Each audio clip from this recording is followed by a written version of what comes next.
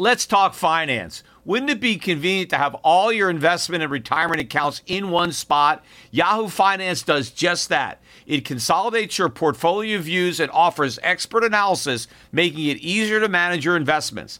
Let's not beat around the bush. You want to grow your portfolio, fight inflation, pay off debts, and achieve financial freedom. Yahoo Finance provides the news, data, and tools to make that happen. You may think you've covered all the bases: savings, researching, and investing smartly. But to truly excel, you need Yahoo Finance in your corner. A holistic perspective is crucial for success, and Yahoo Finance ensures you have it. With a massive community of over 90 million users monthly, Yahoo Finance is here to guide you on your path to financial success. For comprehensive financial news and analysis, visit the brand behind every great investor, Yahoo Finance, the #1 financial destination, yahoofinance.com. That's yahoofinance.com. We all make mistakes, decisions that we regret, things we'd like to do over, like not buying Bitcoin when you first heard about it at $1. We all carry around different stresses, big and small. When we keep them bottled up, it can start to affect us negatively. Therapy is a safe space to get things off your chest and to figure out how to work through whatever's weighing you down. At times, therapy has helped me and my loved ones in many ways. Therapy isn't just for those who've experienced major traumas. With the right guide, you can discover effective strategies to minimize distractions and truly connect with your needs, setting the stage for a more balanced life. If you're thinking of starting therapy, give BetterHelp a try. It's entirely online, designed to be convenient, flexible, and suited to your schedule. Just fill out a brief questionnaire to get matched up with a licensed therapist and switch therapists anytime for no additional charge. Take a moment. Visit BetterHelp.com/gold today to get 10% off your first month. That's BetterHelp, HELP.com/gold. The Peter Schiff Show. On Monday, the markets got the first chance really to react to the failure of the Republican Congress and President Trump to repeal and replace Obamacare with something more palatable. And as a result, the market declined. I think at the lows, the Dow was down maybe 200 points, although the buy the dippers came out. And by the end of the day, I think the Dow was only down about 50 points. But it was the 8th consecutive down day for the Dow, which I think was a tie for the longest losing streak since 2011. Now, had the Dow been down again today, it would have been the longest losing streak since sometime in the 1970s. So I guess it wasn't that surprising that the Dow rallied. In fact, we were up about 150 points. So we more than wiped out yesterday's losses. On the other hand, the dollar sold off yesterday and actually traded with a 98 handle for the first time since, I think, a couple of days after the election in November. So almost all of the Trump-related dollar rally had been eviscerated, although the dollar rallied back today. In fact, it closed above 98. I think it was 99.20 or so at the close, and it rallied, closed just under 99.70 today. The pound was weak. I think the Scottish now are getting ready to have another referendum whether or not they want to leave the UK, which has already voted to Brexit, right, to leave the EU. And of course, remember, the Scots didn't want to leave. They wanted to stay a part of the EU. So they, narrowly rejected an independence referendum before, when the UK was still part of the EU. Now that they're leaving, the Scottish, well, they're going to have another vote. So that's, made people nervous in the pound. And maybe that helped push the dollar down. But still, we're below 100 on the dollar index. We're at 99.69 the last I checked. Also, gold got back up to 1260 yesterday. At one point, it was almost up about 18 bucks. I didn't see it hit 1261. The highest I saw was like 1260.20, but I don't know what the high was. That the high that I remember looking at my screen, and that's where I saw it. But that was about the high for the year. The last time the gold rally stalled out, it was about 1260, although the gold stocks had started falling about a week before the gold price topped out. Then we got the pullback, and now we've rallied all the way back. Gold was down a few bucks today, but still closed above 1250, We have resistance at 1260. I think we will take it out. Silver was actually up again today, added to yesterday's gain. We're now holding above 18. I think the last I saw was 18.17 or so for the price of silver. So gold and silver going up, the dollar going down.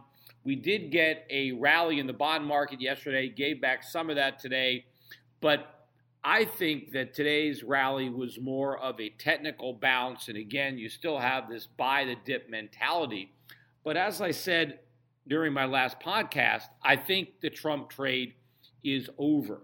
I think all the irrational exuberance is going to fade. In fact, we got another good contrarian indicator today. The Michigan consumer confidence number came out. I think it's the highest it's been. I don't know if it's the highest it's been ever, but 125.6. Yeah, you got to go all the way back to December of 2000 to get a number that high. And I think the highest that I remember it being was in January of 2000. Consumers were even more confident then. And of course, what happened within a couple of months of January 2000, March 2000, that's when the NASDAQ bubble burst. But in January of 2000, hey, the sky was the limit. Remember, people thought that the NASDAQ, which was at 5,000, was going to equal the Dow, which was 10,000 at the time. And so people were very optimistic. A lot of people were getting rich on paper. And so consumers were very confident. Of course, the confidence was false. They shouldn't have been confident. They should have been nervous, but they weren't. And then, of course, when George Bush beat Al Gore in that nail-biter where he lost the popular vote but still won in the Electoral College, Republicans were very relieved that Al Gore wasn't president and that Clinton was gone. And now we had George Bush coming in. He was going to cut taxes. He was going to deregulate. And Republican consumers got very confident again. And Republicans haven't been this confident since that point in time. In fact, if you look at the breakdown of the consumer confidence politically, the Democrats are as pessimistic as they've ever been. I mean, the Democrats think a recession is coming. You have this wild pie-in-the-sky optimism on the part of the Republicans. And, this is one of the few times, maybe it's one of the only times, that the Democrats are right? The Democrats are correct to be pessimistic. Now, let me qualify that. They're pessimistic for the wrong reasons. So they're still wrong. If you're right for the wrong reason, well, you're still wrong. So you're accidentally right. So the Democrats have it right, but not for the reasons they think. But the Republicans believe that, yes, if we did have deregulation and we did have tax cuts and all this good stuff happened, then that would be a positive. But unfortunately, it can't happen. It's not going to happen because the economy is a disaster. A lot of these Republicans that are confident don't understand how bad the economy really is. They don't realize how screwed up it is because for 100 months or so, interest rates have been at zero or practically at zero, and we had 3 rounds of quantitative easing. The Federal Reserve screwed up this economy in a much more profound way than it did during the 1990s or in the 2000s.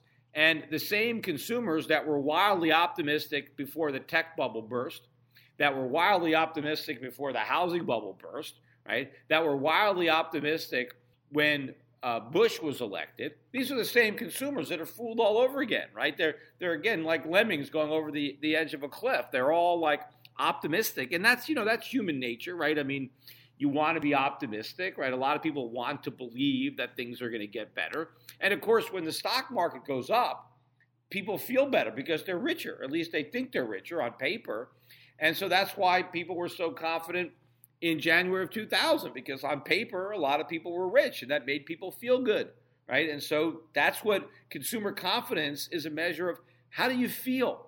And obviously, you feel good when the market is up. But the market might be up because it's a bubble. It might be a good time to sell. But, the consumer, the stock investor, doesn't realize that. And I think this is another point in time where you have consumer confidence as a contrarian indicator. In fact, I will go out on a limb. I think that this is the high. I think the March consumer confidence number of 125.6, my bet is that it's all downhill from here. Because I think that survey was taken, before the Dow was down for 8 days in a row. More importantly, before the effort to repeal and replace Obamacare went down in flames. So I think that's a pretty good warning sign that things on the Trump highway to heaven are not going to go as smoothly as a lot of these Republicans are hoping for. So I bet that's the high point in the Consumer Confidence Index. We'll see what happens in the next few months, but I think that people are going to think about reality.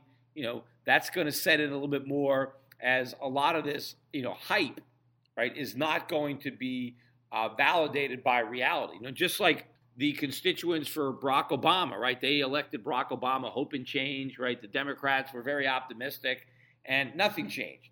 Their hopes turned out to be misplaced. Well, I think there's not going to be a lot of hope and change under Donald Trump. I think Republicans now are probably even more optimistic than Democrats were then. And just like the Democrats were disappointed by Obama, the Republicans are going to be disappointed by Trump. And it's not, that I'm just saying bad things about Trump.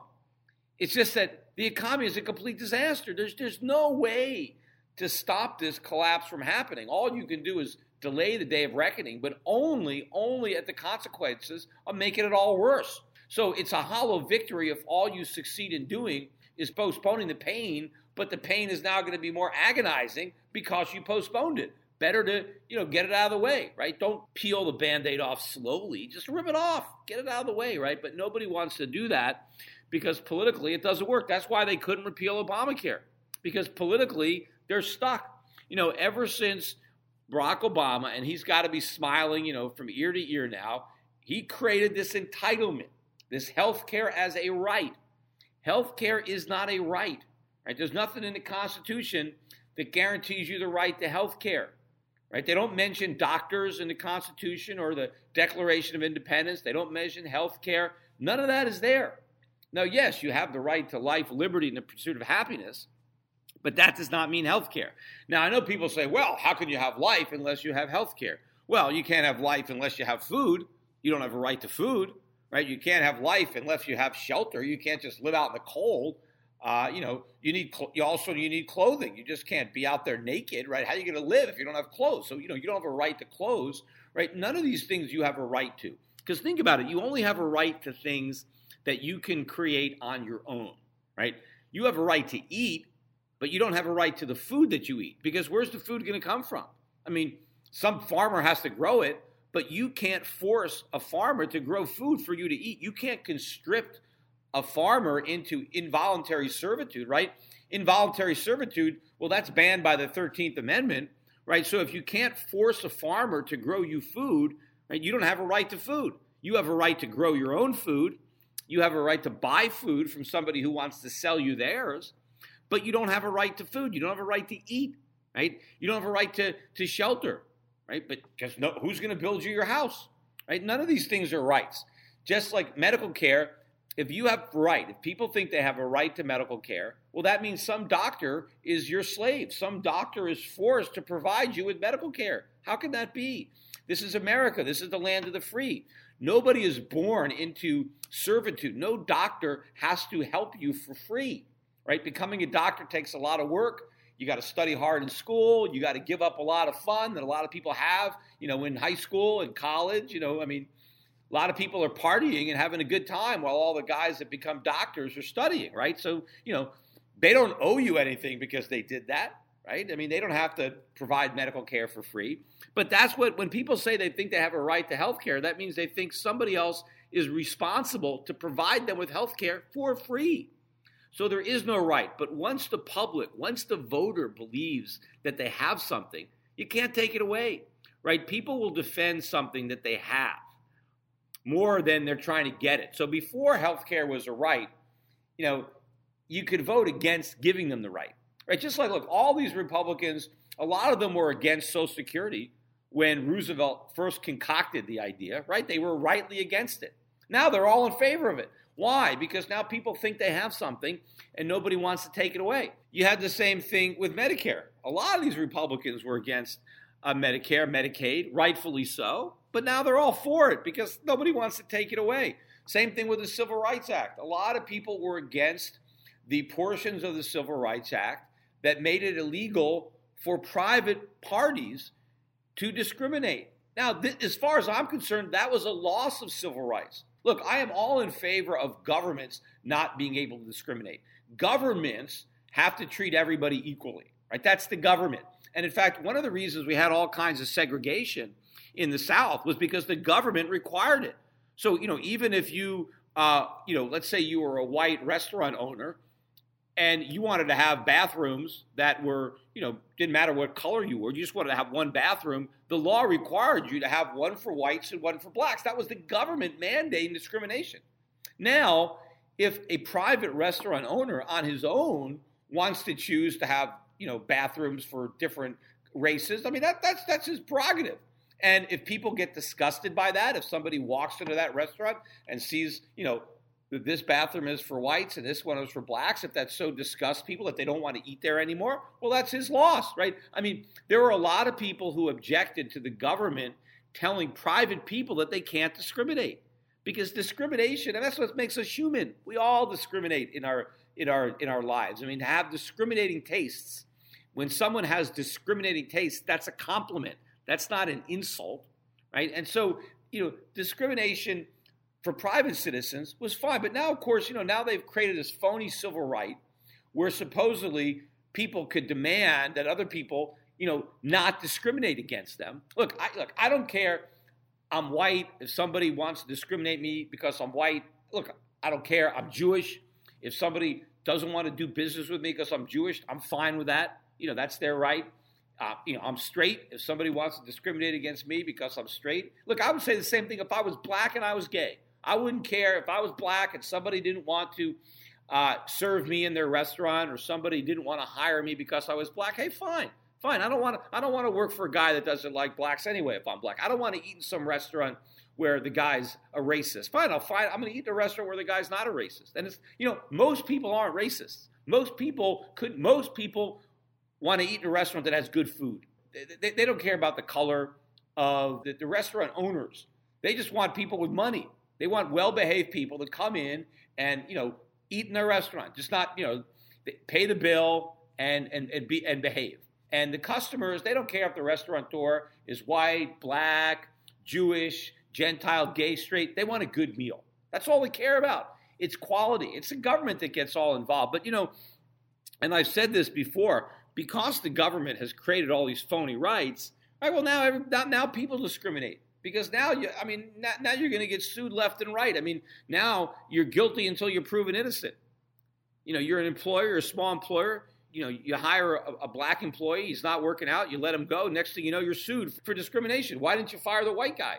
Well, now you got to prove. I mean, why should you have to do that? I mean, this is a huge burden, an unnecessary burden for an employer. But all this stuff, there were Democrats even that were against this. But now nobody's against it, because now there's some perception if you're a minority, and almost everybody's a minority these days, right? Because if you're a woman, you're a minority. That's half the country. But if you're gay, if you're handicapped, I mean, whatever, all these various groups that have been created, they now have all these rights, which means that if people don't treat you the way you feel you should be treated, you get to sue them, right? And now, but nobody wants to take away. It's like civil rights. Well, they took away the right to discriminate. That is a right. That is a right that people have. Now, imagine if they did that in our personal lives, right? What if they did that? I mean, they've done that in our business lives. They still haven't done that. Like, if you're as an individual, right, as an employer, when I go to hire somebody, I can't discriminate. But employees can discriminate all they want. So if you want to work for a white person, if you're white and you want to work for a white boss, you could do it. In fact, you can tell if you go and on a job interview and the guy trying to hire you, it's a small business and he's black, you could basically say, if I realized the black guy was running this company, I wouldn't have come in for this job. I don't like blacks. I don't want to work for blacks. So thank you. I don't want this job. I'm going to go work for your competitor. You could do that. The black businessman can't sue you for discriminating. Now, why? I mean, if bosses can't discriminate, well, workers shouldn't be able to discriminate either, right? It should go both ways. It should be an even street, right? So if you're going to have something like this, make it apply both ways. But of course, nobody wants to do that politically. I mean, nobody wants to give the employer the power to sue a job applicant for turning down a job, right? Now, how might a black businessman in a free market, let's say I really was a racist and I didn't want to work for the black boss. He might say, I tell you what, I'll give you an extra $5,000 a year. How's that?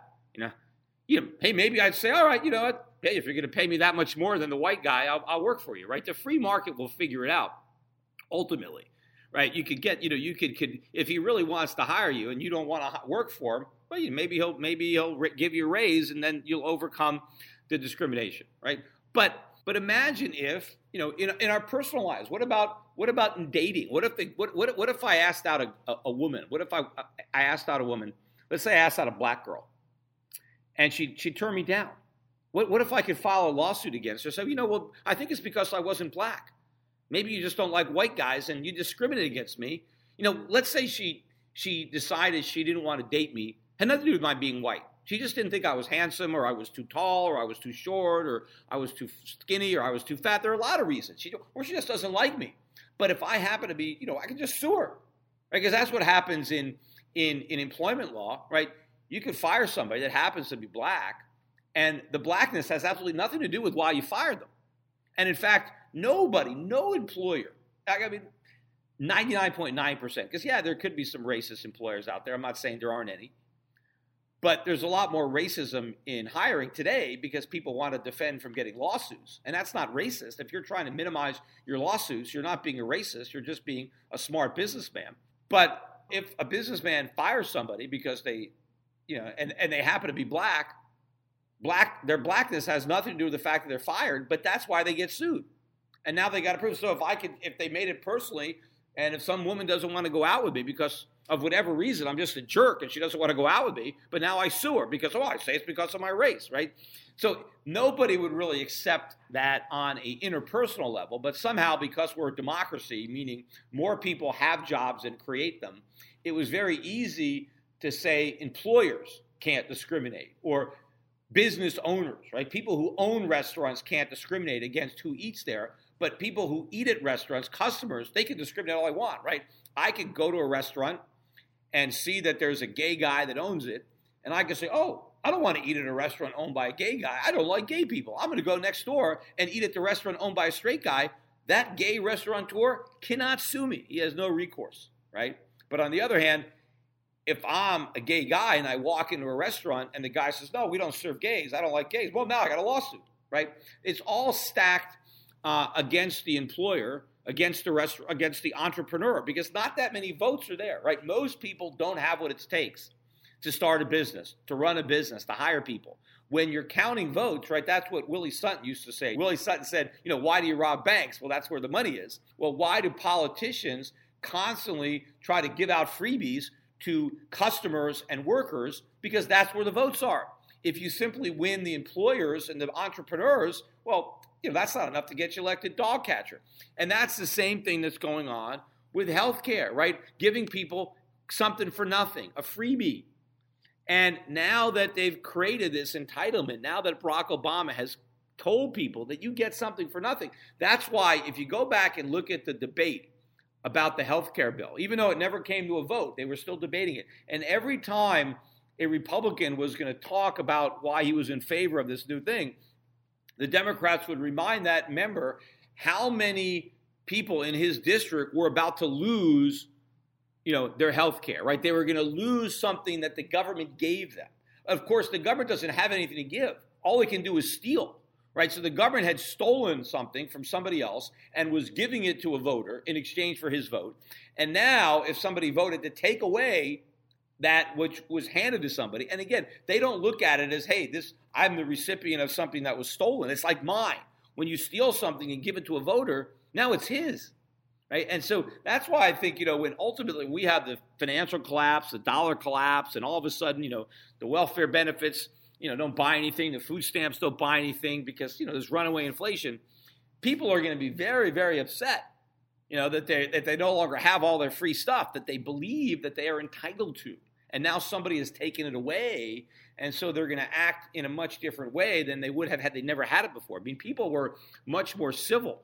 When things were bad during the Depression, people were self-reliant. I mean, people didn't expect anything from the government back then. Now everybody expects everything from the government, and now they expect health care. And so it's here. And I don't know that the Republicans are ever going to have the political courage to take this away. And so now they're moving on to tax reform. And that's, one of the reasons now, I guess there's still some optimism out there. I'm listening to these reports. Oh, well, okay, strike one, but look, we still have tax reform. We still have infrastructure, right? Well, that's not going to be enough, right? The markets have already been priced for perfection. And part of that perfection was getting rid of Obamacare. Not doing that is a big disappointment for the markets.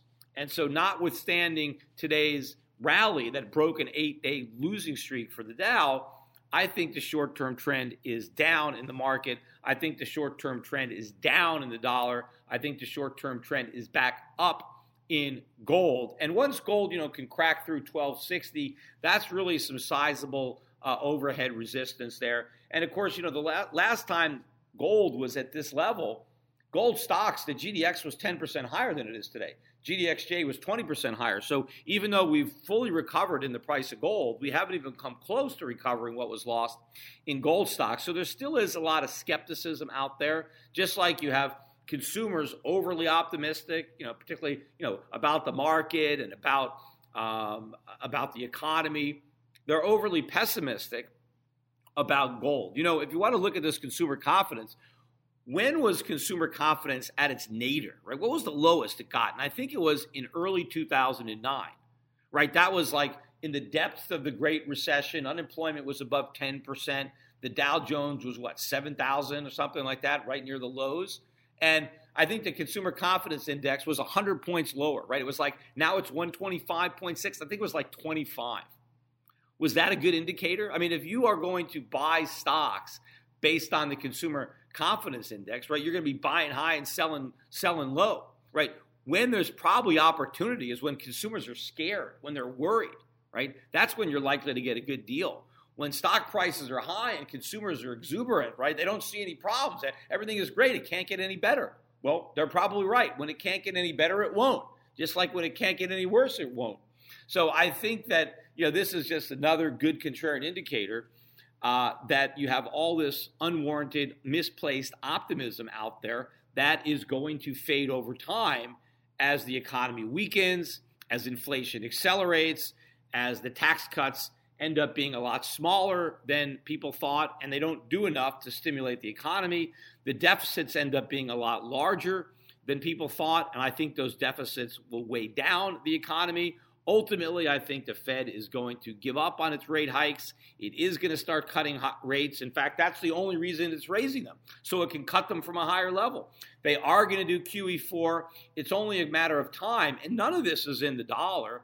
None of this is in the price of gold. I mean, the markets have barely come to terms with the fact that even if the Fed raises rates 2 more times this year, it's not enough. It's too little too late.